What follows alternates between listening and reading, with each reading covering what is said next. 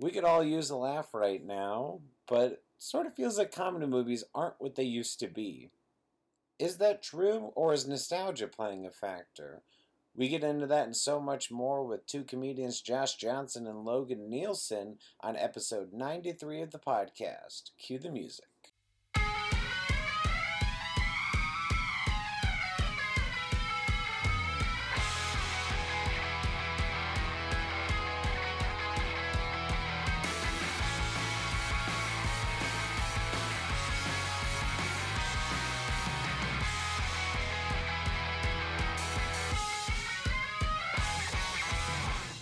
Welcome, everyone, to the Entertainment Buffet podcast. I am one of your hosts, Brandon Prosek.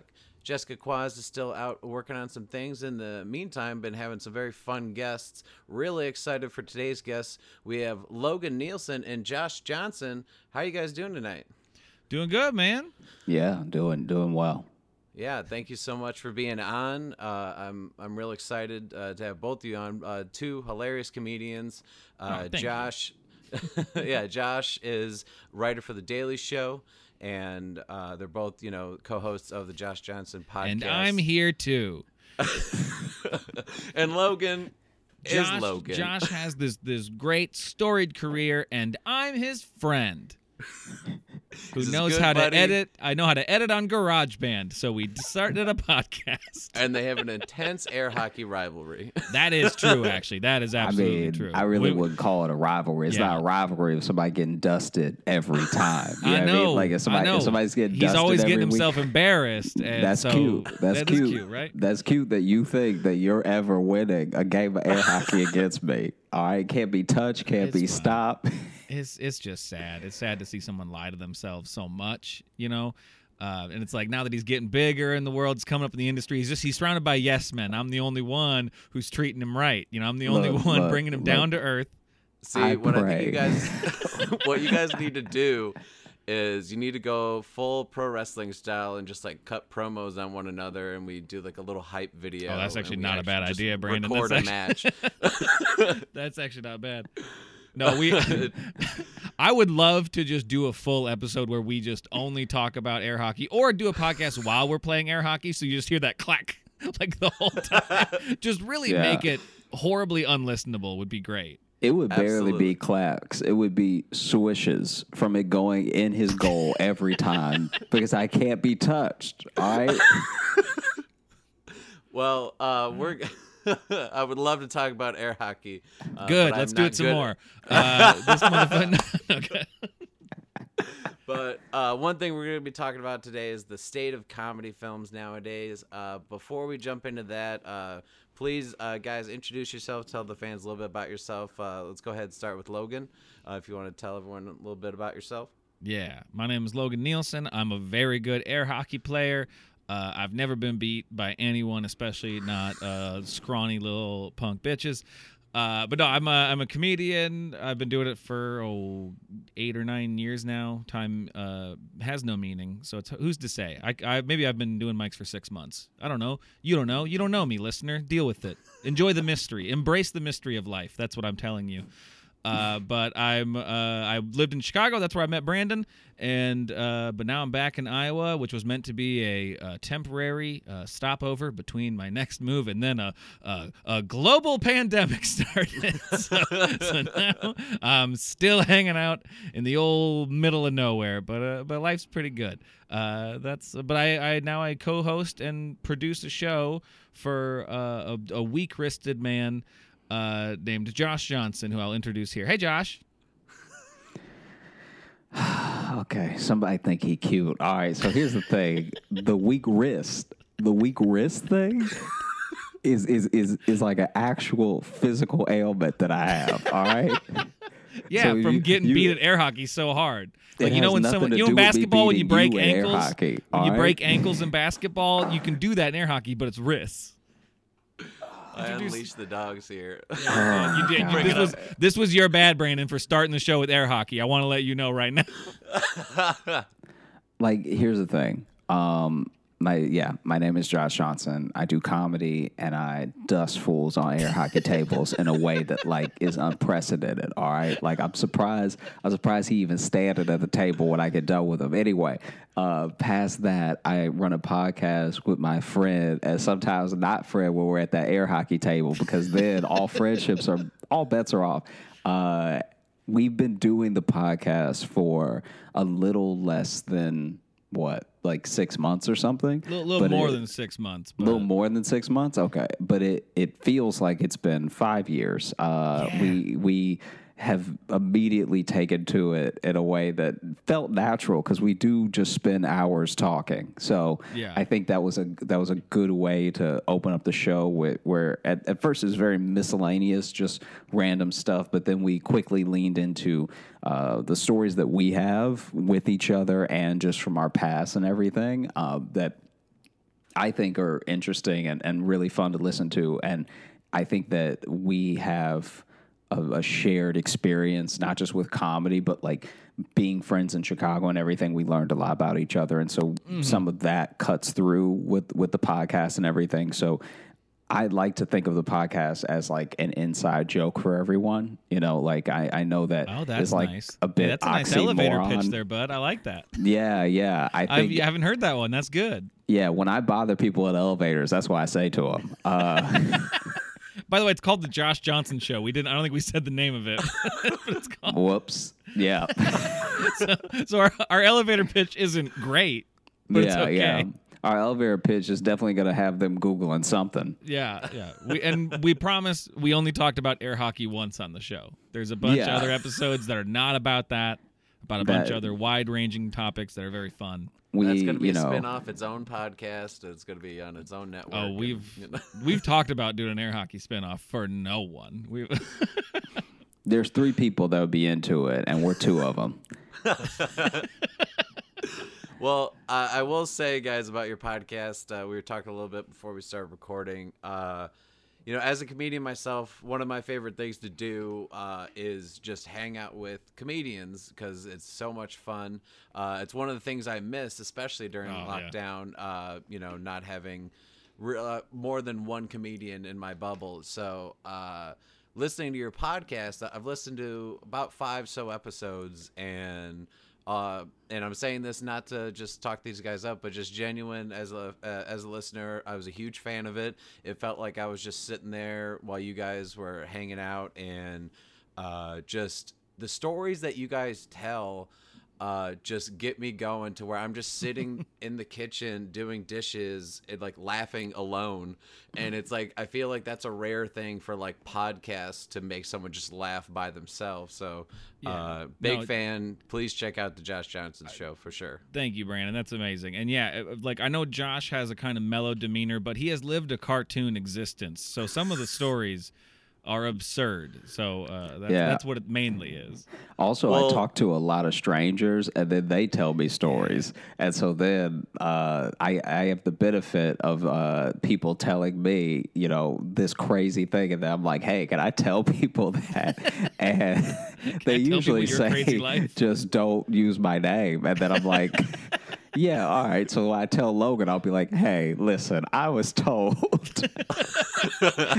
this story. Now, in between, I've had the pleasure of living what should have been a normal life. I wasn't doing anything crazy. It's not like I come from like a military family where we traveled a lot and I should be having all these experiences. Sometimes I was just like leaving the house and like something bad happened. Yeah. So I've found the main difference between our lives, Josh, is I listened to my mom when she said don't talk to strangers. Is really all it is. So I didn't have a lot of weird interactions with people. Yeah. That one thing, just the veer off. That's all it was. It was that one choice. It was that heads or tails decision that really led us different ways. Yeah. I mean, I also just make a lot of eye contact. So like even when I moved to Chicago, I moved to Chicago and legit there was a homeless guy one time where I was leaving Trader Joe's with a coworker, and this homeless guy just looked at me and said, "You look like you want to talk," and And me and my coworker just sat there while he like told us about his day. And it wasn't that crazy. It wasn't like a crazy story, but he was clearly like, I just love a little someone reading off. that on you. Just like you, yeah, you look like a big vulnerable teddy bear. Here I go. yeah, And I yeah. like to think that you just stood there, just like, you know what? I would like to hear stuff. I mean, it was wild. It I'm was sure it was. wild only because he initially just seemed like clearly this is just a person that needs to talk to somebody, right? So I was happy. Like, I'm not doing anything else because I'm barely talking to my coworker because she was like done. Yeah, I mean, like we were both just exhausted. We closed the store that night, and then he tells us just like, you know, mulling around so like that, and then out of nowhere he's like, "Hey, do you have an orange?" and she did. She like she had an orange. I Okay, mean, this man's from the obviously- future. Obviously, he saw that we worked at Trader Joe's because of our uniform, and then he saw that she had a bag of Trader Joe's goods because she had a Trader Joe's bag. Or because since the Trader Joe's shirts are like the tropical shirts, he just thought you guys were living that island life and for sure would have some citrus on you. Yeah, and he's like, "Hey, do you have an orange?" And then Pineapples or what? she gave him an orange. He continued to tell us about his day for like 6 stops. Like it was a real shame that I lived all the way on the north side. And then at the end of the story, I forgot about the orange. And then at the end of the story, he holds up the orange peel and is like, "See, I ate it." And it was to like prove like I guess to prove he was hungry. I don't know. Like I it's a thing I've thought about. What we ever thought since you were where going to I'm do like- with it. Like, I'm like, man, when you ask someone for something, at least in like a homeless capacity, you really, there's a part of you that like weirdly people feel like you need to prove to them, like, I'm going to use this money yeah. to buy food. I'm going to eat this food. I'm going to whatever. And like, we don't have that with anything else. Like no one gets a scholarship for college. And then years later, someone checks back like, "Did you become a surgeon though? Did I waste my money? Did I waste my money? Did I, mean, just people give do you-" that. I They're think called. parents Yeah, do I was gonna that. say they're called parents. Yeah. or Yeah, grandparents if they help. but that's totally different though because they love you. Like I'm talking about a stranger. Like You're when saying you, you're saying like the chair of the scholarship doesn't call you. And it's Yeah, just like, like are when you you- are you in the operating room right now? Because you should be. yeah, like when you get awarded a scholarship, they don't ask you if you're going to buy beer with that money. I mean, really just assume, I guess, because they're sending you to college. They don't care. They just want you in debt to them, man. See, what I love so much about it is he didn't just ask, "Do you guys have any food?" He asked for said, an orange. "Do you have?" Yeah, he specifically asked, "Do you have an orange?" You And I have an feel like orange. at that point you have to you have to give it to him because he guessed what was in the bag. Or what if she Yeah. just reached in the bag and she's like, "I didn't buy any, but here's one." That How did would you be, do that, sir? That would be horrific. That would be because then you would be good at magic, but not for you. Like But then like he- it wouldn't benefit. You'd have magical powers, And then he but it opens was the orange and he's like, "Is this your card inside?" And yeah. It's like I didn't you're like, pick "No." a card. and he's like, "Shit, you're the wrong couple. I'm sorry. I'm supposed to be on a different car, I think." Dang. Well, this is almost like a little snippet of what happens on the Josh. That was Johnson basically the show. Yeah, Is something yeah. that seems like it'll be a remedial story just goes a direction you're not expecting. Yep. Yeah, you think you're going to talk about just introducing your podcast, and you end up with homeless oranges. Yeah. See, Anyway, we should when let you're you talking do about- yours, huh? You know what? I'm just a guest on the Josh Johnson Yeah, show. That's at what this happened. point, it kinda feels like But I'll just say one quick story now because we're all telling stories. Yeah, This is with you, Logan. So I think this was you had already moved to Iowa, but you would come back for shows in Chicago, and it was a day that I had off work. I think it was like a Labor Day or something, and my girlfriend's like, "Have you ever tried mushrooms before?" And I was like, "No," and she's like, Oh, I know where this is going. you're she's like, it's a beautiful day outside, you're gonna take it, and I'll watch you, I'm not gonna take any. And obviously I went on a journey that day, but as I was kind of coming down from it, still feeling it, but like needing food to kind of just like I feel like come back to normal. we were gonna walk. I lived around the corner from a Subway sandwiches, and which I don't know why I said the full name, like Subway James Sandwiches. Well, they're a sponsor, so yeah. So I was like, I just need something in my face now. It doesn't have to be good. And we're walking, and then I realized, because of the day of the week it was, that there's a mic and a show at a bar between my apartment and the Subway. Yeah. And I think in the distance I saw you and Cameron Little and maybe someone else I knew. And like, I didn't know what I looked like, or like what I was still kind of like just trying to remember what life was like. You normal. looked like you had just gotten dumped. Like you looked like you had just like you were walking off like a hard conversation. But I said hi to you, and I was like, "Oh, hey, Brandon," and then he like didn't really give me anything, and I was like, "This motherfucker already big timing me." You know, I was just more like, they have no, like, I think I was more like, they have no idea, and also I don't know what I look like, and you know, like, I'm trying to remember what was life like before being on mushrooms.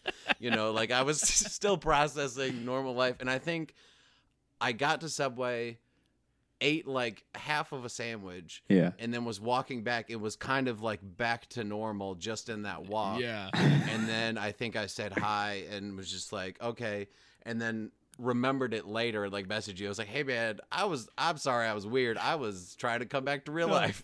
It was all good after you, because when you first walked by, I was just like, geez, okay, all right, man. Like, we just met like a few months ago, and like you just saw me a couple weeks before I moved, so it's like, you know, we're not strangers, you know. Like, I was on a mission to just get fuel. Because you get that every now and then, you know, you get to know comics, and then suddenly they start getting a little bit more. Then suddenly they ain't got time for you. So it's like, oh, okay, Brandon already reached that point. Okay, I see how it is. Fine, all right. He's too big for me. I see how it is. I see how it is. Yeah. All right. Meanwhile, Brandon is walking like, why is that blueberry looking at me? Yeah. And then I was like, do you have an orange? And he was like, what? Yeah, that's the thing. I just needed an orange, and I would have came back to real life. Good for that stuff. But all right, well, that's a little snippet of pretty much what like the Josh Johnson show is like. I'd just say so. Telling stories and cracking up.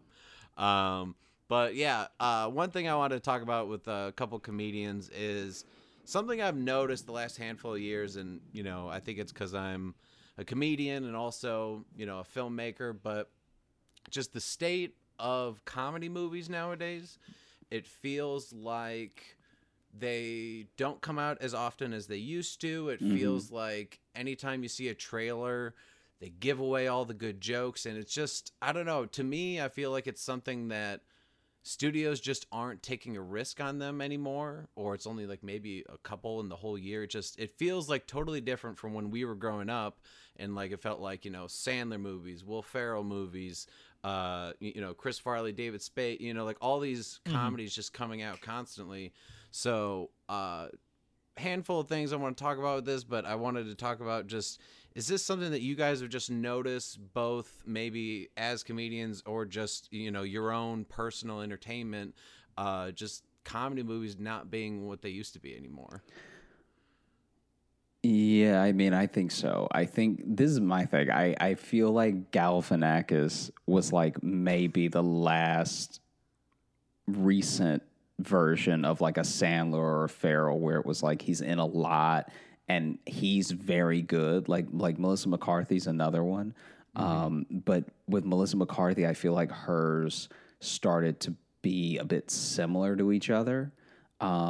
Whereas I do feel like Galifianakis was in like Hangover and then Masterminds, and like he really was starting to build even some of the ones that didn't really hit as hard. Like, was it The Politician? It was the one with Will Ferrell in it as well. And it's like The Campaign. The campaign, yeah. Yeah. Even though The Campaign didn't hit as hard, it's still like incredibly funny. And it's one of those things that's like, I look back on that movie and actually I've watched it maybe 3 times now, and I've laughed really hard at it and really enjoyed it. But overall, I think that, yeah, there's sort of an old Hollywood approach to comedy stars like carrying a movie. So now it's like, Right. you used to have to be like a Sandler or a Melissa McCarthy or something just to like get noticed enough for them to put you in a movie that was all about you and funny and everything. And now it seems like you have to be at that like superstar status, like the way Kevin Hart is. And that seems like the last gasp of one person carrying a major release comedy movie. I feel like everything else has been, and this is all like sort of pitter patter and stuff, examples, but I do think that a lot of it now is down to being ensemble and just being like, man, everyone in this, thing was good, or having a bunch of sort of dramatic actors or just like popular, actors and actresses be in a comedy. So like something like Neighbors. It's like outside of Seth Rogen, no one really thinks of like Zac Efron when they think like, oh, this movie's going to be hilarious. You know what I mean? So Right. I think that's the move that's happened in the last few years. I hope there's a shift, but I also think that the way that talent is searched now, there may not be a shift for some time, or you'll see the shift come out of an independent production house, because the way that people look for talent now is still it's still influenced and skewed by social. And so like someone who's just crushing it on social media all the time and has all these views and has all these funny little, it's like making and I'm not picking on them because everyone needs to do their thing and get noticed however they can get noticed, but it's like it's very different to make even a 15-minute IGTV very, very funny and watchable than it is to make a full feature film. And so I think that we're now realizing that some of the people who had some of the best short form skills don't necessarily translate to long form. Well, I think that's always the problem with the short form stuff is they always try to grab someone right away who just like, oh, they're popular about a thing. Let's give them something else. And that's kind of been the new panic move in comedy. It feels like with the what's her face who did the Netflix special. She was lip syncing Trump, and then on TikTok, and then got a Netflix special. Sarah something. Sarah Cooper. Sarah Cooper, yeah. But she got a Netflix special just because she was doing these TikToks of lip syncing Trump, which like that's not really.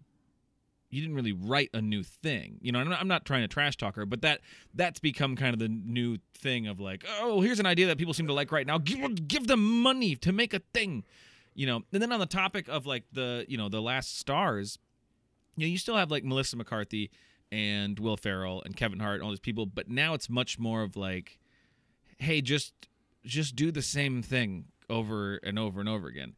And old Hollywood used to do that where you had comedy stars, but you would always have them team up with a new writer, because writers back then used to be important.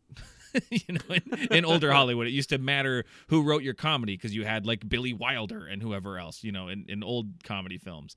And directors who wanted to play in that format and stuff like that. But a lot of it now is like, just, I don't know, we got someone to write a premise. Now I'll just go improvise a lot.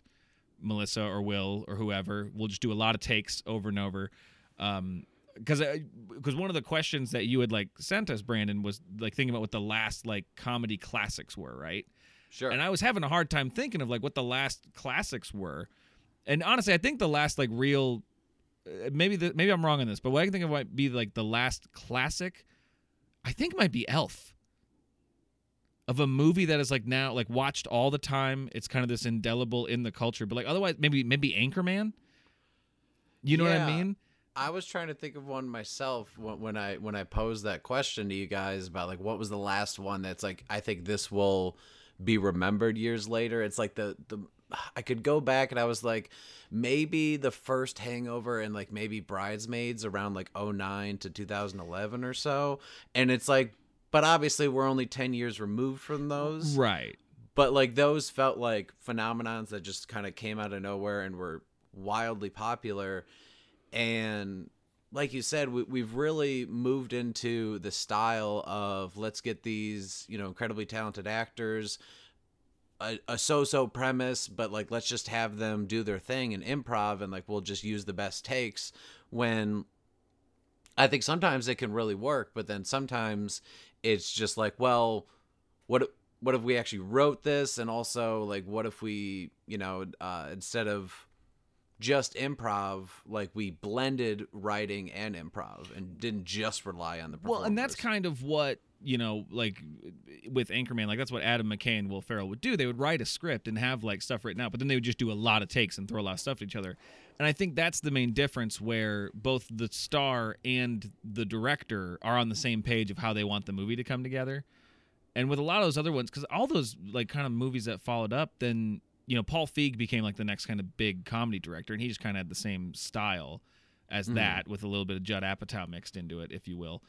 But a lot of modern comedies, I'll see like, who's directing this? Oh, some guy.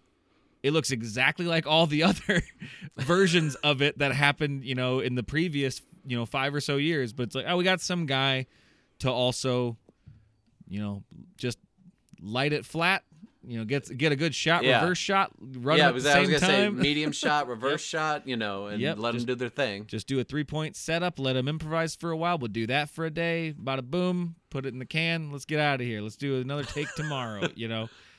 That kind of seems to be the formula, and that's for me. Like, it's not that I'm saying any comedies right now are not funny, because there's definitely funny stuff. But like kind of like you said, most of the funny stuff is in the trailer.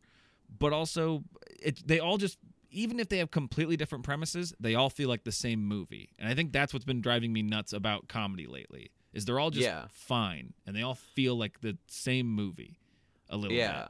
And, I think the reason why a lot of them feel the same is because, and this isn't something that's new, but I feel like it used to be in a different way, but now it's kind of just like, once someone is like hot and popular, it's just, let's put them in 1 or 2 things like every year, and pretty much just like I love Melissa McCarthy, but it's just like, here's another movie where, she's doing physical comedy and, kind of like, poking fun at her weight and she's ridiculous. Well, they just did that trailer, The Intelligence or whatever it is, Super Intelligent, but that was on HBO Max. And I saw the scenes from like, I've seen this Melissa McCarthy performance already. This is her in 5 other things. She's playing this person. Exactly. It's like where we throw them in a thing and like, let's just do it again. And it doesn't feel like how some did before. Were you just cranking like an old camera? Is that what you were just doing? I think that's what I was. Were you just shooting a comedy in the fucking 1920s? I think that's what I was doing. Yeah, because that's what I learned in film school. Just real filmmakers use real film. All right. Yeah, I think that's what happens. Keep improvising. I'll just keep cranking. Because if we got to do another reel, someone's going to take over. My elbow's getting tired. Because they're throwing the same person. It's almost like, here, let's throw this person and then put them with a different second person. It's like, all right, here's Melissa McCarthy and Sandra Bullock. Here's Melissa McCarthy and Jason Bateman. And it's like, not that these people aren't talented, but here's Kevin Hart and The Rock. Here's Kevin Hart and The Rock. Here's Kevin Hart and The Rock. And The Rock and Jack Black. So I think that's one thing that has kind of made things feel the same, is just like, well, once someone hits, let's just put them in everything. What was the last comedy you guys saw in a theater that you really liked? Because I'm having trouble even thinking what the last comedy I went to. Because over time, more and more of them, I just started being like, I don't really care to go see that. I liked Office Christmas Party, but it's not like it didn't change anything for me. I think this is the other thing. It would be weird if you were like, Office Christmas Party changed my life. or I wouldn't know how to go forward. But I mean, I think that there's all this fault that can be laid at the feet of like gatekeepers and studios and productions and stuff. But I do think that some of the fault lies with just the general audiences being conditioned to, like, when you look at Twitter, Instagram, Facebook, TikTok, Snapchat, like, everyone I know has at least 3 of those, right? And they at least have 3 of them in their phone. And all of them are bombarded. You're bombarded from the minute you wake up, from the minute you decide to log on. to when you decide to get off, you're bombarded with jokes, like almost mostly jokes, and you have been conditioned slowly. I'm surprised people even find us funny anymore, like stand-ups, because you No, that's true, man. you are bombarded with every little angle and every little type of joke. Like, I see so many things that are like references, and then I see things I'm like, oh wow, that's a step. That's the next level of the joke, because in this meme, this is just the joke of the thing. So like just as an example, today Trump got impeached. Bunch of jokes about Trump getting impeached, right? Trump impeach, all this stuff. Then there are now jokes within 3 hours. There are now jokes that are like the third level of the joke. So now people are using like Back to the Future references to do a Trump impeach joke and like weave all these things together. And it's like, man, I don't know how you would navigate this and try to make something original and new in long form that hasn't at least been picked apart by the style of like memes, GIFs, emojis, and people's reactions in short videos to things. It's like it's the worst version of it's all been done, because it's not that it's all been done, it's that it's all happening currently. Like it's all like well, it's so fast, like you were just saying, like how quick it went from point A to point B in one day. Like now it's too, like there are times when I'll miss news for like not even a whole day, part of the day, and then I'll be seeing references. I'm like, what is this even referencing? And then it's 3 levels deep in the news story that I'm like, I haven't even seen the headline yet. Already everybody's so deep in this.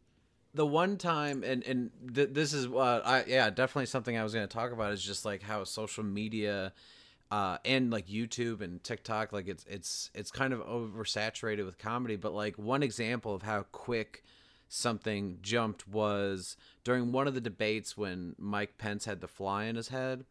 I was trying to not watch the debate because, anxiety and just like, the world is ending. But I was like, hop on Twitter and I'm like, maybe I'll just see some funny jokes about it and I can laugh and then go back to doing what I was doing. And I see like everyone freaking out about like the fly just staying on his head.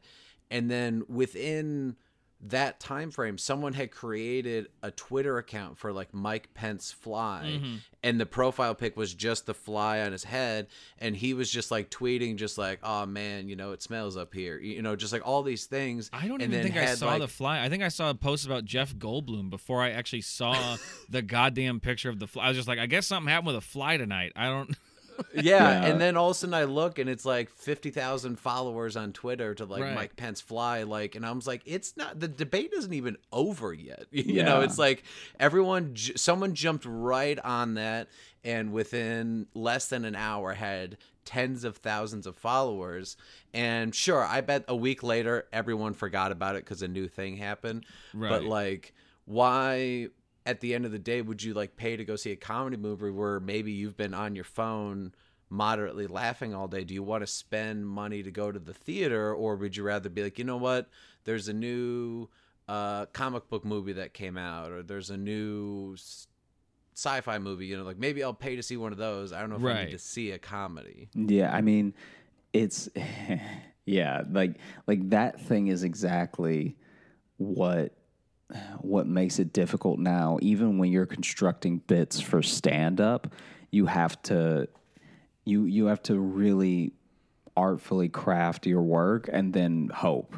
Like, people leave out the hope. It's like, you have to be good, you have to be confident, all that, and then you have to hope that like people don't already know your joke through someone else or through some shared experience. Like even with me just talking about myself on stage is like, all right, but I'm not the only black guy in Brooklyn that's weird. So like this might be tread territory that I'm delving into. And I think the movies have the same problem, because now you have movies that are coming out where we think about how long it takes to make a movie, and it's not as if all of Hollywood convenes and they're like, all right, I'm making a movie about a security guard, so nobody else do that for a year. You know what I mean? So now you have your thing come out, and you have to get all the best people together, the best writers you can afford, the best actors you can afford, everything. And then you have to hope it's like even somewhere near relevant that people can latch onto it, because people can do all the campaigning they want and try to make viral TikToks off of a song that's in the score of the movie and all this stuff. But like, if you can't make people sit down to watch your thing for as long as it lasts, then it's not going to be successful. Well, and that's why I think a lot of comedies have just become just kind of joke-a-rama. Like, it's here's a scene. Oh, now this is the scene where we're going to do this joke over and over again. We're going to let everyone kind of improvise, because I think that is part of the, like, how do we just hold attention? Which to me, like, always the funniest comedies are ones that have a plot where it's about little moments that are fun. At least that's what makes me laugh in comedy. And I'm not trying to be some sort of snob here. I also fucking love Step Brothers. That movie's just nonstop jokes and barely has a plot. The plot is, what if we were Step Brothers? That's not really a plot to a movie. And every scene is just a competition of who can do the best joke. That can work. But I think that's just, it has to be all of the players have to be, kind of playing the same game a little bit. Which in some of these where it's very clearly, we're making our own version of this, we need we need a Will Ferrell comedy. Just make one. You know what I mean? Those are the ones we start feeling like, I guess it was good. I guess it was funny, but it didn't really hold me. You know what I mean? That's where you almost get that. Yeah. That's the just repeating the formula of like, I don't know, just roll for a while and do a lot of takes. Just do a lot of takes, a lot of improv.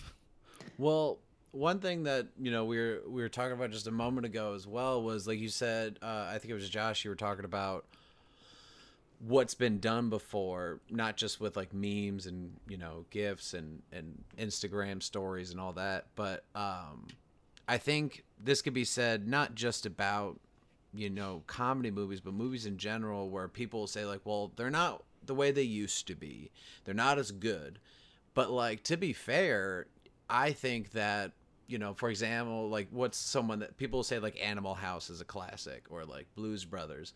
But like a lot of the time these movies were maybe the first of their kind. And now you have like all the people that tried to recreate that for years. And then people that just try to capitalize on like the teen comedy phase with like American Pie and doing like 4 of those movies. And so like now it is very difficult to find like genuine original ideas just to start with a premise, because everything feels like it has been done before. Whereas like the older ones, they have the advantage of like, well, maybe there wasn't a raunchy college comedy movie that was this style. Now it's like, well, that's been done to death for 50 years. Like it's one of those things. Raunchy college comedy? I feel like that, because that came back a little bit in like the early 2000s. I feel like that one calmed down a little bit too. It didn't hit. Well, also, yeah, it's like, it's tough to like make anything raunchy anymore because of like optics, like right. Especially with college stuff, because if you look, any college movie has a lot of like, sexual assault implications in them at best. You know what I mean? Like pretty much everyone's like, okay, there's just they're hard to look back on, a lot of them. Yeah, Revenge of the Nerds is one. Well, Revenge of the Nerds, but even Animal House has it, where where she's asleep and it's like the devil, like fuck her, like that whole thing, and then you find out later, it's like, oh, she's 15 or whatever, and it's like, ooh, okay, oof. That went down okay when I was in high school, because I wasn't thinking about the. I was just like, haha, jokes. It's a little devil on his shoulder. And then you get slightly older. It's like, oh no, everything about that is just bad, and I wouldn't show my child. I mean, I wouldn't show my child Animal House, but but I mean, I would want to be able to explain that scene and why it's all bad. Yeah, I mean, I think. Is it Project X? There was some movie that was like this the wild found footage one. Yeah, kind of. And I think that, I don't know if that hit or not, but that's the last one I remember being like, wow, they're really going for it. Like because there's there's like House Party and there's these other things, but like the other problem with nostalgia is that it's a feeling, it's not a reality. So if you go back and watch like even Little Rascals, if you look at the editing in Little Rascals, everything is so slow. And you can tell that the kids are being like coached off camera, and it's just bad. It's like, it's bad. It is bad. Now I want to watch Little Rascals again. Dude, it's like I like Animal House and Little Rascals being in the same conversation too. I like that. But it is just this thing of like we give so much leeway with something already being a classic and it being so hard to talk down that it might not be good or it may not have lasted, that now there are these insurmountable heights that the current, like, that contemporary artists have to try to match. So like it's the equivalent of someone coming along, right? Someone coming along and saying like, you know what? I don't know if Tupac was good. Oof.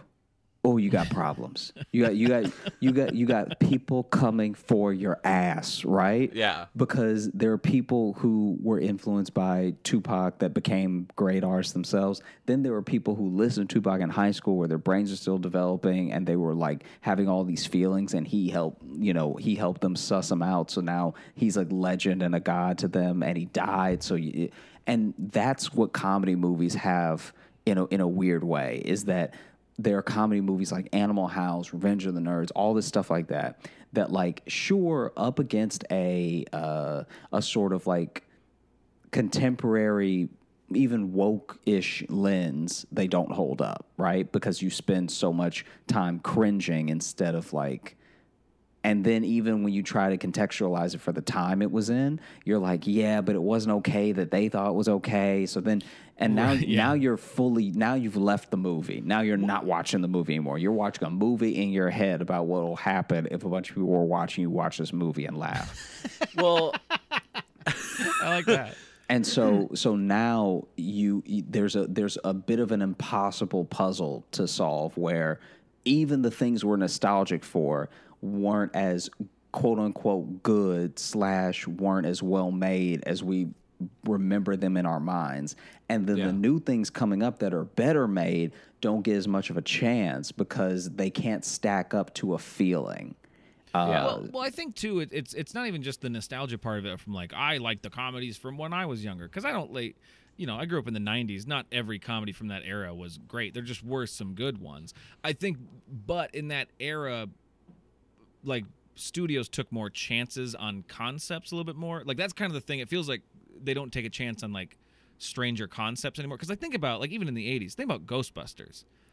Like, such a I know lightning in a bottle. they made it now, but like, if that was a brand new idea, someone would be like, I don't know about that. That sounds what? Yeah. You know? Yeah, and I think one thing that people are combating too is, and like, I feel like someone just like, the problems with social media, but like, when we were younger, it was like maybe we'd see a commercial and we're like, I want to see that. And you don't really hear about how it is until either you see it or like maybe a friend saw it. But now, a movie drops on a Thursday, and by Thursday night or Friday morning, reviews, all over social media, Rotten Tomatoes, YouTube reviews, everything, people could just tear it apart that like by Friday, Saturday, no one's seeing it because it right out the gate had no chance of people tearing it apart, where it's like, well, did you think about seeing it and you were on the fence and like now you saw these reviews and you're like, you know what, I'm not going to go. I'm not going to risk it.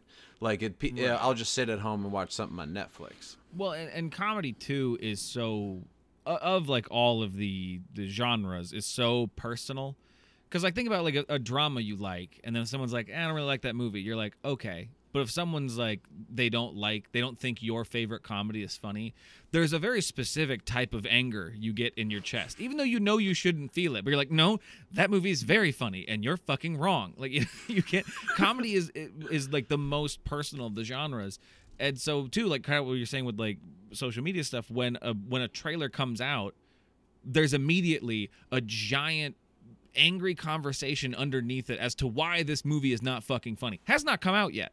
Yeah. And I know they do it with every movie, but I think with comedy it gets especially, and then it's like, I like this actor. They haven't made a good fucking movie since Old School or whatever. You know what I mean? It's like it becomes that, and then I don't know if just maybe the movie gets forgotten about a little bit at a point. No, exactly. I don't know. That's what happened with the Ghostbusters from 2016. Is like the conversation was people defending it and then people hating on it. And I was like, none of you have actually seen it yet. Well, yeah. Well, I have people too who are just like, "Oh, Lady Ghostbusters." I'm like, yeah, I know, just as absurd as men Ghostbusters. Like, this isn't a job. This isn't a real.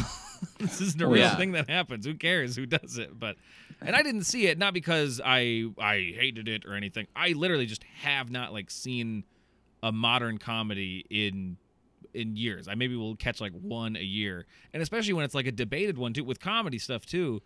When something's like super heavily debated and everyone's arguing about it, and it actually turns me off from seeing it. Just because I'm like, I don't even care about this. It's like it's why I never watched Nanette. I have nothing against, that comedian. I don't care, but I'm just like, it seems like now I have to have a take on it, and I can't just be like, yeah, it was the thing. Like, I can't just. You can't passively enjoy comedy anymore. I think, but is part of it. You also like the thing that does make comedy harder than drama is that like I know people who you suggest a movie and they're like, oh, I couldn't finish it. It was too sad. Right? No one has that with a comedy where they're like, I had to turn it off. This shit was too funny. All right. I thought I might die. I couldn't handle it. All right. So then comedy at its best is just you finishing it.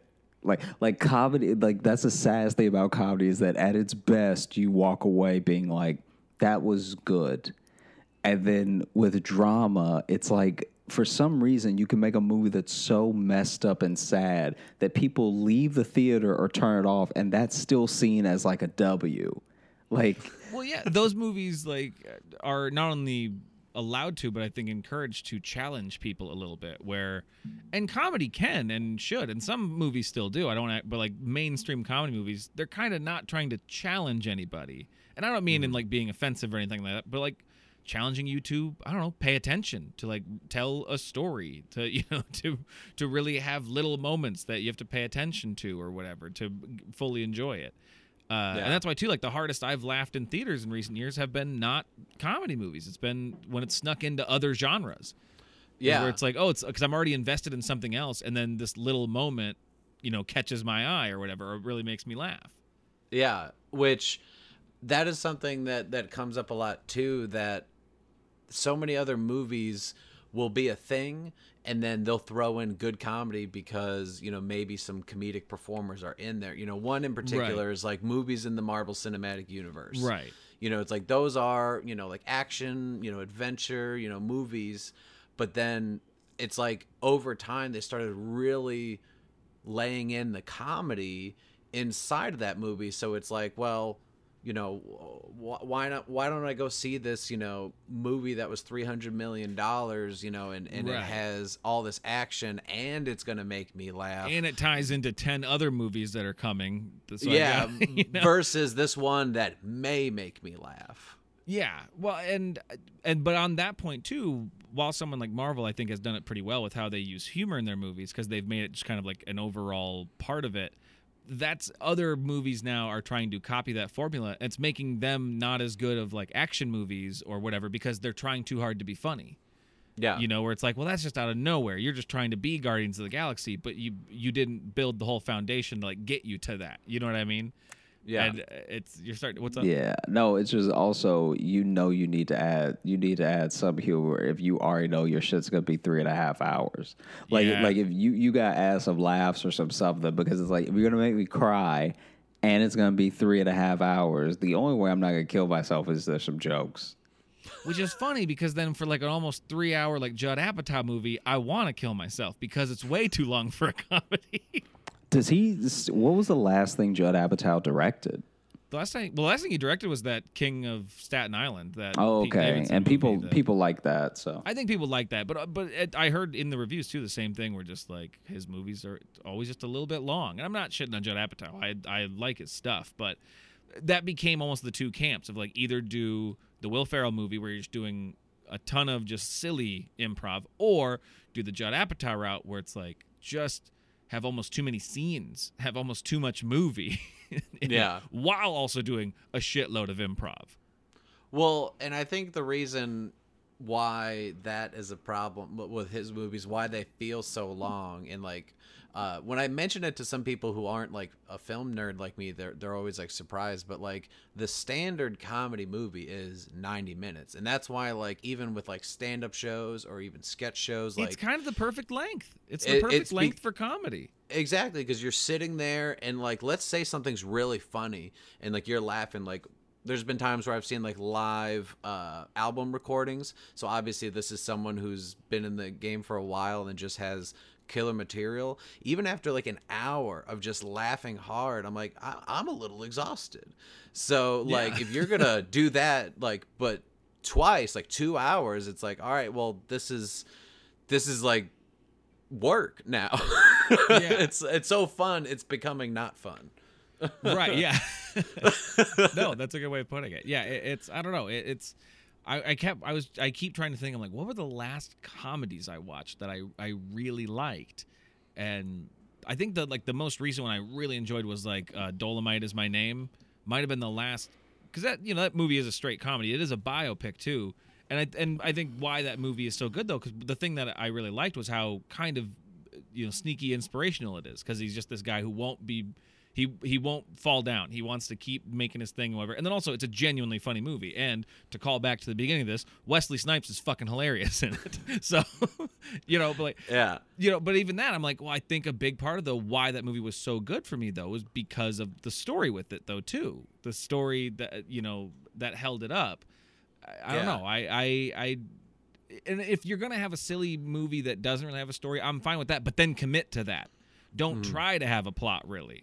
Then make a Step Brothers. Like my favorite comedy of anything that's been made in the last 5 years is I Think You Should Leave with Tim Robinson. Those sketches are just nonsense, and they're wonderful, but they don't waver on being just wholesale chaos, and that's what I love about it. Yeah, and they literally commit to the bit. Exactly. Where it's like, oh, the sketch could end at this point. No, we're gonna do 2 more beats of it, of me screaming at you about this thing, and it's going to continue to be funny.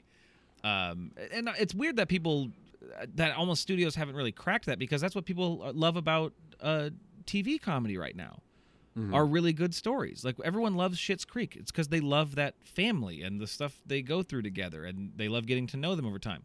It's why like The Office just will not die as a classic, is because everyone always just, they love the arc of Jim and Pam, and they love the arcs of these characters. The bits are funny too, but they love the characters and how they grew and how they changed. It's right there in front of you, telling you like, here's what will really get people invested in comedy. But no one wants to like really put 2 and 2 together. It's also the problem of like, maybe it's, I could see it being comics' fault and writers' fault too, where the other thing that makes The Office such, Parks and Rec as well, such juggernauts that won't die, is because you don't really have to be paying close attention.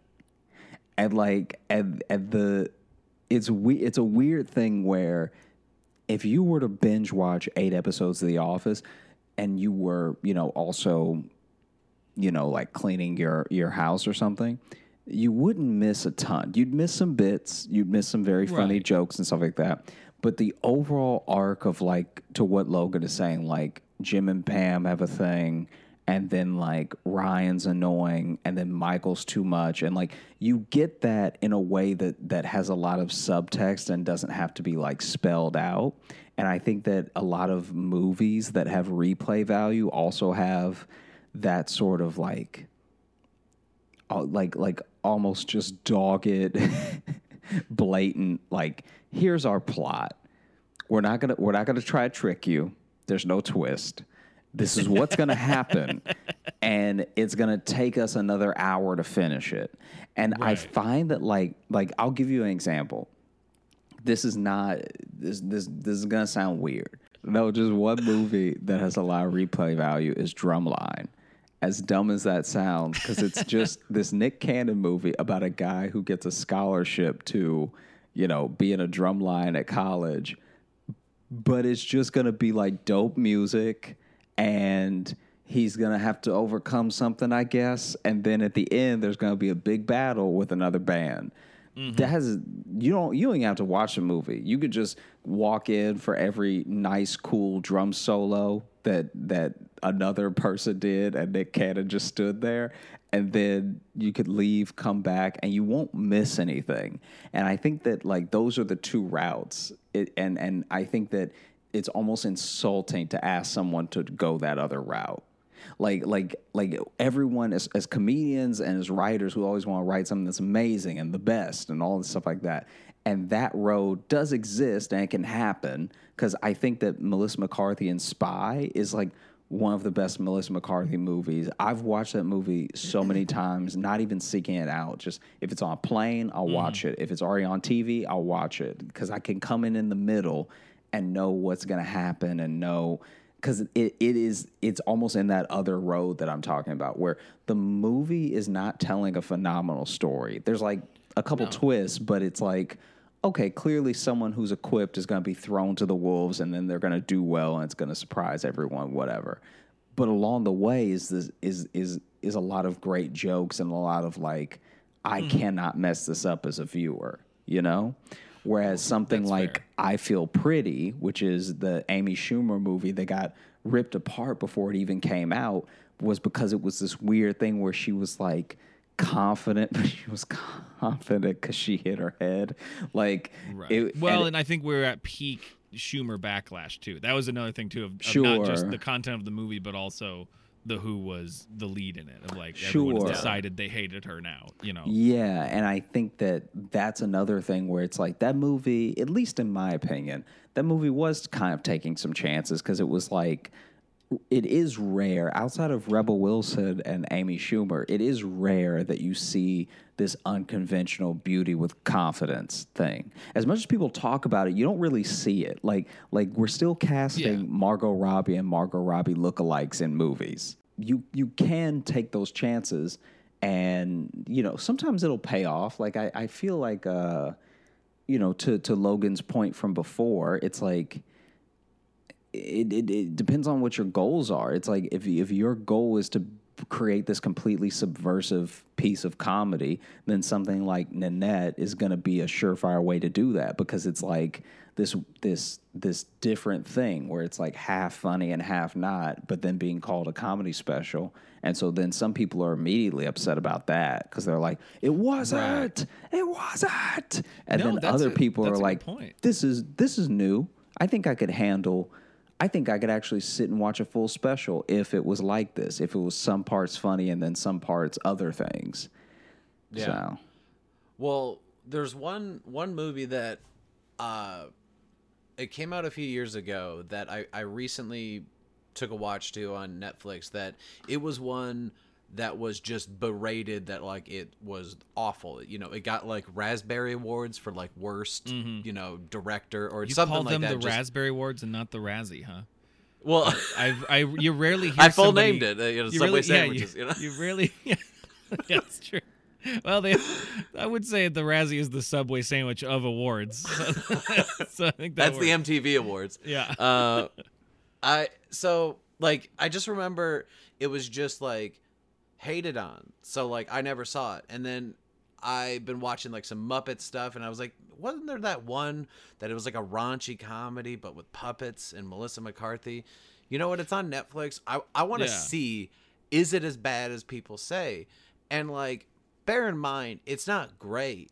But like I'm watching it, and the whole time I'm like, guys, this is not that bad. Like, there are much worse movies than this. Like, but also, like, I remember that Red Band trailer. It's like, oh, a puppet comes and it's silly string. Yeah. And so it's like, it But it's told like a you lot what of the- it too. It's like so Yeah. much. It told you what the movie so was much, going to be. So much puppet cum. It told you what the movie was going to be. And I think some people were still like, oh, well, it was gross. It's like, did you not see the trailer? That's what it was going to be. Right. And like, sure, it's a very rudimentary plot, but like, I was like, you know what? That was a fun little 80, 90-minute movie. You know, I don't hate that I saw it. Do I want to buy it and like recommend it to everyone? Probably not. Right. But like, that was one that I think critics just like tore apart and then just was like shoved to the side to where it's like the back of Netflix now. Like I had to almost type out the full name to like come it up. I never saw it pop up, so I was surprised to hear it was on Netflix. Yeah, I had to search. Like I had to like, you know how sometimes it's like you type like Puppet Come. you type like Keep scrolling. let's just say BL and it's like Blues Brothers, but like Happy Time Murders. I had to like write out like Happy Time, and then it was just like Happy Time. Are you sure? I forgot the title of it. You know? Yeah, I also forgot the title. Like as you were describing it, I was like, "What was this thing called?" Yeah, it's interesting. It's not like I said, it's not great, but like I was like, you know what? It was a different take. They're trying to do something different with puppets to where it's not just a kids movie. But yeah, just the fact that like if it isn't talked about right away, there's a lot of times where things will just get thrown into like the bin and just like forget about it. Like there's almost no chance of resurgence at all. Well, and I with something like that too, that I know that's silly, so this isn't going to have this, but I just had a thought too, because I watched recently, one of my favorite comedies is Shaun of the Dead, and I just rewatched that recently. Was in the mood for it, put it on, and I think one of the things that really makes that movie work, not just the story, but also the stakes matter. And so when it gets to the point to where they're dealing with real shit, the movie lets them deal with it. And like there's jokes in it, but it's more about the emotion of it. And I was trying to think, I don't think I've seen a comedy in a while that just let the story have its stakes. You know what I mean? Of like, oh, there's a scene where just the characters have to just deal with what they're dealing with. Like they're sad. They're like, oh, this puppet's coming so much, you know. They have to but you know what I mean. Like I think that's part of it. And I do also want to take a second to say we've brought up Melissa McCarthy's name a lot, and I want to be very clear. I think she's great. I think she's a good actress. Yeah. I just think a lot of her movies tend to be forgettable, but I think she's fantastic. My parents used to watch that Mike and Molly show, and anytime I was home, like so I would just see it on when they had it on. And then I'd always be like, oh, this show's not great. She's really good in it. She's doing more than people are doing in multicam sitcoms right now, like performance-wise. The show was kind of meh to me, but I was like, oh, she's actually nailing this. Yeah. We should clarify. It's like we're not hating on Melissa McCarthy. Everybody whose names are good actors is funnier than Adam Sandler. Oh, yeah, Cindy, fight me. I mean, Melissa McCarthy is a better actor and way funnier than Adam Sandler. She's definitely a better actor, but yeah, but he was really good in Uncut Gems. I will say that. That's your guy. You got him. Top to bottom. I think the reason it's sounding racist now.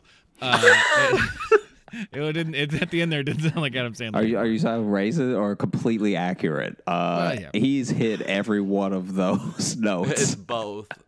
And I was worried because over like around Halloween, I had several friends whose opinion I trust text me and tell me they really liked Hubie Halloween, and I was like, oh no, quarantine broke everybody. And it's like, it's actually really good. I'm like, oh, you guys, I haven't watched it yet, and I've heard it's actually really funny, but I don't know. But it's like, did they go into it thinking it was a piece of garbage, and they're like, it was? I think okay. so. And it was free. Think so. It's well, yeah. Well, it wasn't free. You got to pay the subscription. Netflix ain't. Everyone keeps thinking Who Netflix doesn't is free. have Netflix? Yeah. It is crazy though, because I think that I mentioned Adam Sandler and was picking on him for a second specifically because he had one of the hottest streaks in in life. Like when you think about it, imagine if you released like 8 fire comedy specials back to back, but then you put out 3 bad ones, and all of a sudden nothing you did matters. It's like that type of like fickle disposition is I also think why it's so hard to make comedy movies and why comedy movies don't last or don't hit is because there's a weird thing where people turned on him in a way that was like, you don't remember Billy Madison? So Billy Madison never happened, and like Happy Gilmore never happened. And Big Daddy never happened, all because all my he did albums that. didn't happen. Yeah, all because he did that thing where he played his own sister. It's like that was so bad that it rewrote history. Like, Yeah. and so that's a weird thing that I don't know if dramatic actors have as much, where, yeah, they can be in some duds, but it's still like, oh, but Manchester by the Sea was so good that it Right. makes up for the next 5 movies. Yeah, I think that's and one last thing I'll say about Melissa McCarthy. I think it's the reason why she kept coming up, because she's one of the most recent. Her and like Kevin Hart are like one of the most recent like big. They're in everything. Have they done a movie You know. together? They've had to have. Probably. I don't you think know, they have yet. Really? that That surprises It's me that probably they in the haven't works been- like right now. It's gotta be. Yeah, someone's Here's just the thing cranking- is though, what's so fucked up They is at least both I haven't can, been the lead. the thing is I can actually picture it though. I picture them like doing their thing, how it's lit, how it's shot, like because they look the same, all those movies. Yeah. So in my mind, I'm like, this very much could be a real movie. Yeah. But I think what happens, especially like with, like we were just talking about Sandler, how it's like he could do all these good things and then does some bad things, and it's like people forget. And like that almost, I think the reason why that happens is something we've talked about, which is just they put people in so much, which like I'm not saying they shouldn't work, you know, they shouldn't be in movies when they have the opportunity, but because if you're going to do 1 to 2 a year, like the odds are against you. And like Will Ferrell, for example, it's like, you know, he had that run where it's like Old School, Anchorman, Talladega Nights, like Step Brothers, other guys, you know, like was doing all these things. Then all of a sudden, you know, at one point does like a Sherlock Holmes and Watson thing that is apparently just awful. And like the one with Kevin Hart really wasn't that great either. And it's like all of a sudden just like you hit like this stopping point where it's like, well, your luck is going to run out at some point, like no matter how talented you are, like, but if you're shoving someone in a movie 1 to 2 movies a year, like it's just, unfortunately, there's no way someone's going to hit them all out of the park. Yeah, I mean, Right. it's just important to be elusive. Like, I think that, you know, people are always going to wish that they wanted more of you, even when they don't. So, like one of the criticisms of Kevin Hart was that he works too much and he's in too much and stuff like that. And it's like, yeah, but it's not like those movies are flopping. So even you can write all the bad reviews that you want, but it's like his like school thing, like Night School, whatever. It's like it still did numbers. So it's just a thing of like how much does how much does legacy matter to you in that way? Because, you know, at best, as not to depress everyone, but like at best you're gonna have, out of your 20 movie catalog, just like filmography, everything, you're going to have like one thing that sticks enough for people who are born after you're dead to watch and enjoy. So like you look at Animal House and it's like, all right, that movie is like still popping with like people that are like younger than us in a way that's like, but you don't actually know or care about Rodney Dangerfield or anything. You know what I mean? Right. And it's like that's what it all amounted to a certain degree, was like that movie. And so, yeah, you want to pick them carefully, but you also like want to take a lot of swings. So it's just about navigating what matters to you. I think that I've definitely become more lenient because I know that doing comedy and absorbing comedy and trying to write it every day makes me a little bit harder of a shell to crack. So then whenever something gets me, I really like give it full credit. Like, Yeah. That's why I can't stop singing Melissa McCarthy's praises, because whether she's doing Mike and Molly or she's doing SNL or she's doing her movies, it's like it's next level, man. It's a thing that I think she's a good example of evolving with the times, because her timing isn't just silly. It's like, oh, this is apt. This is like someone Right. who's very good at what they do. Well, and so I have two things. One, I think kind of from what you guys were just talking about actors continually being in stuff, and Josh, you kind of touched on, you know, about like Adam Sandler's streak and stuff like that. I think with comedy, one of the things that helps like continuing comedy movies is we get attached to comedy personalities, but we've become so fickle with comedy personalities, where it is like, oh, they made one bad comedy, we don't want to see them do comedies anymore. And then sometimes they will just stop, or like you get some people who suddenly get rebranded as comedy stars because they were in one good thing. Like right after Parks and Recreation, then it's like, oh, Rob Lowe, comedian Rob Lowe, and he started being like comedy roundtables. I'm like, well, yeah, now. He was, he for most of his career he wasn't really in comedies. Like he did Wayne's World and Tommy Boy, but like beyond that, he wasn't like always a comedian. Yeah. But it's like we like him in that now. Yeah. Don't and then you one remember other Hot thing, Guns? Hot Guns. I don't remember Hot Guns. I can't remember the movie he was in, but he was in a dollar bin Walmart movie, and I think it was called Hot Guns. But I could be wrong. I'm googling. Is that the Charlie Sheen spoof movie? Well, no, that's Hot Shots. That's Hot Shots. Okay. I might be thinking of Hot Shots. Maybe I'm completely wrong. Are you Rob thinking of Lowe Charlie in them. Sheen? I'm looking up Hot Guns Rob Lowe, and the first thing that comes up is a CNN clip. Why Rob Lowe owns 3 guns? So I don't know if there's and been an a movie. orange. But I also want to say one of the things I was looking at when I was looking at my phone while you guys were talking there for a second, I was paying attention, but I was looking up to see if Melissa McCarthy and Kevin Hart had been in a movie, and she had a cameo in Central Intelligence starring Kevin Hart and The Rock. You win the 6 degrees of Kevin Bacon. So he was in there. No, we're talking about Rob Lowe, not Kevin Bacon. You're thinking of the wrong Brat Pack member. Yeah. So it makes me wonder, especially the way people have just in general for going to see movies in theaters, like are comedies, like are they better just off being on streaming services, because of like how they, with TV shows we were talking about earlier, like The Office just like won't die. And then there's like Parks and Rec, Brooklyn Nine-Nine.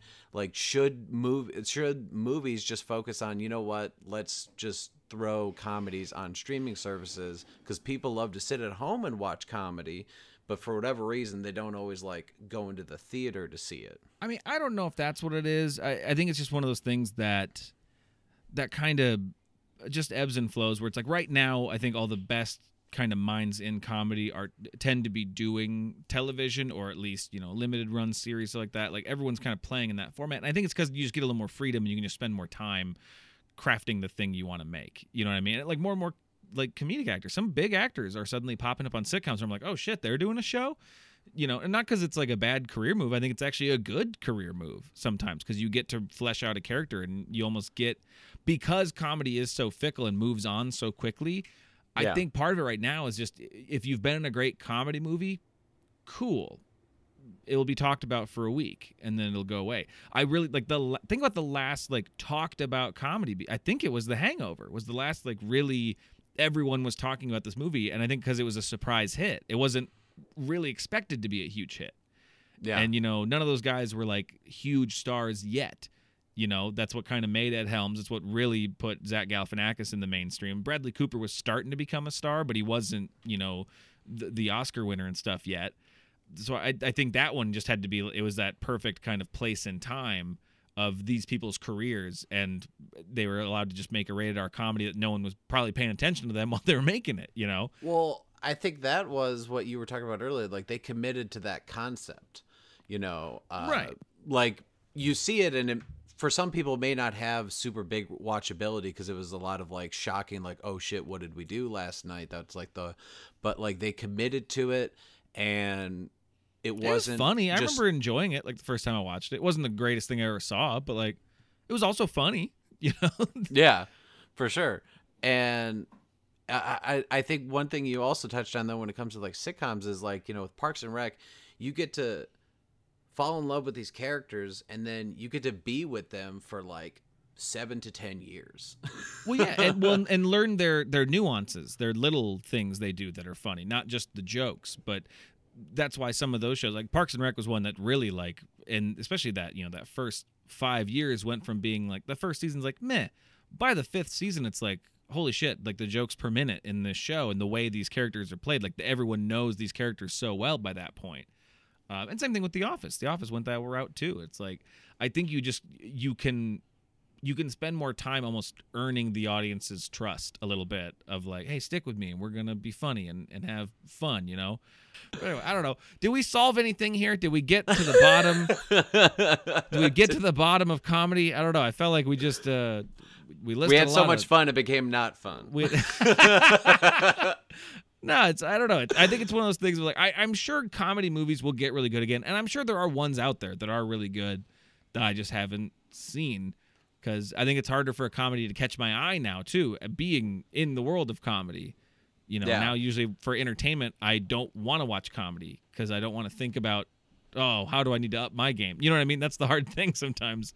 Yeah. That's why I don't watch comedy special a lot. 'Cause I'm like, no, I don't want to. It's like studying game tape. I don't need to do that right now, you know?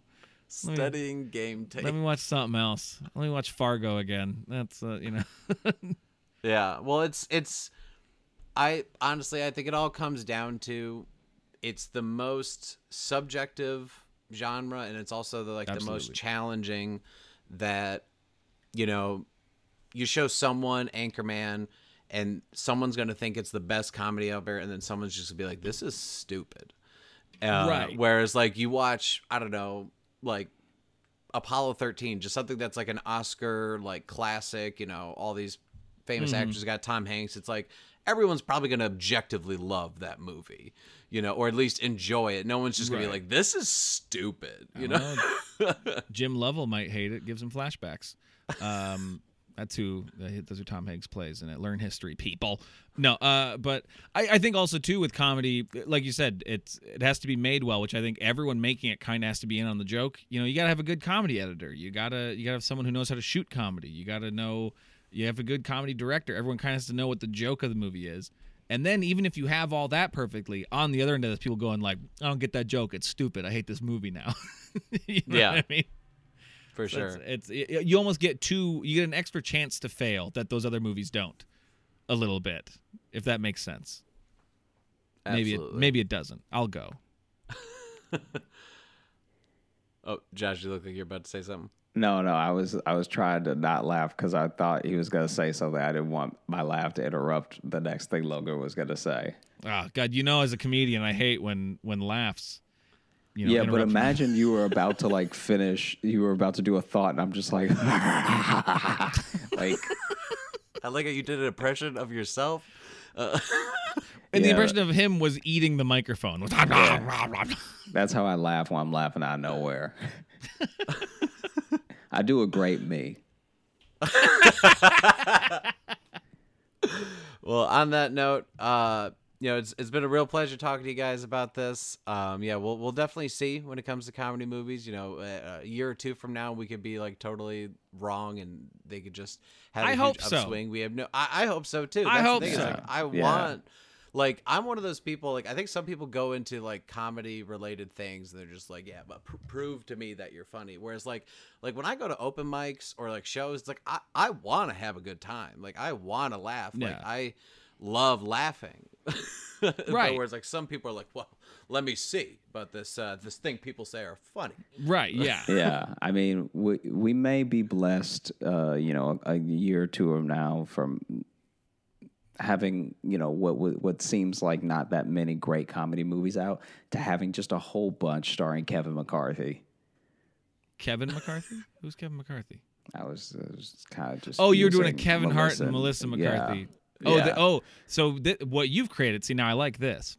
This is now a world where the two of them have been genetically combined to create the ultimate comedy superstar. No, I like it better if they had a kid. And for some reason, they took Melissa McCarthy's last name and named him Kevin. Or it's just some guy. It's just some other guy. Hi, it's me, Kevin McCarthy. Yeah. I was a podcaster. Speaking of podcasts, please check out the Josh Johnson Hell Show. Yeah. Check that fucking segue, Prozac. Come on, man. Hell yeah. Hell yeah. Going on a high note. That's segue.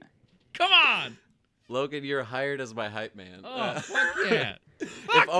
If only everyone gave credit for segues like that. Just like, all right, we're gonna derail the actual segue just to talk about the segue. Well, because I like when a segue is good and also when it's very transparent. So I like to really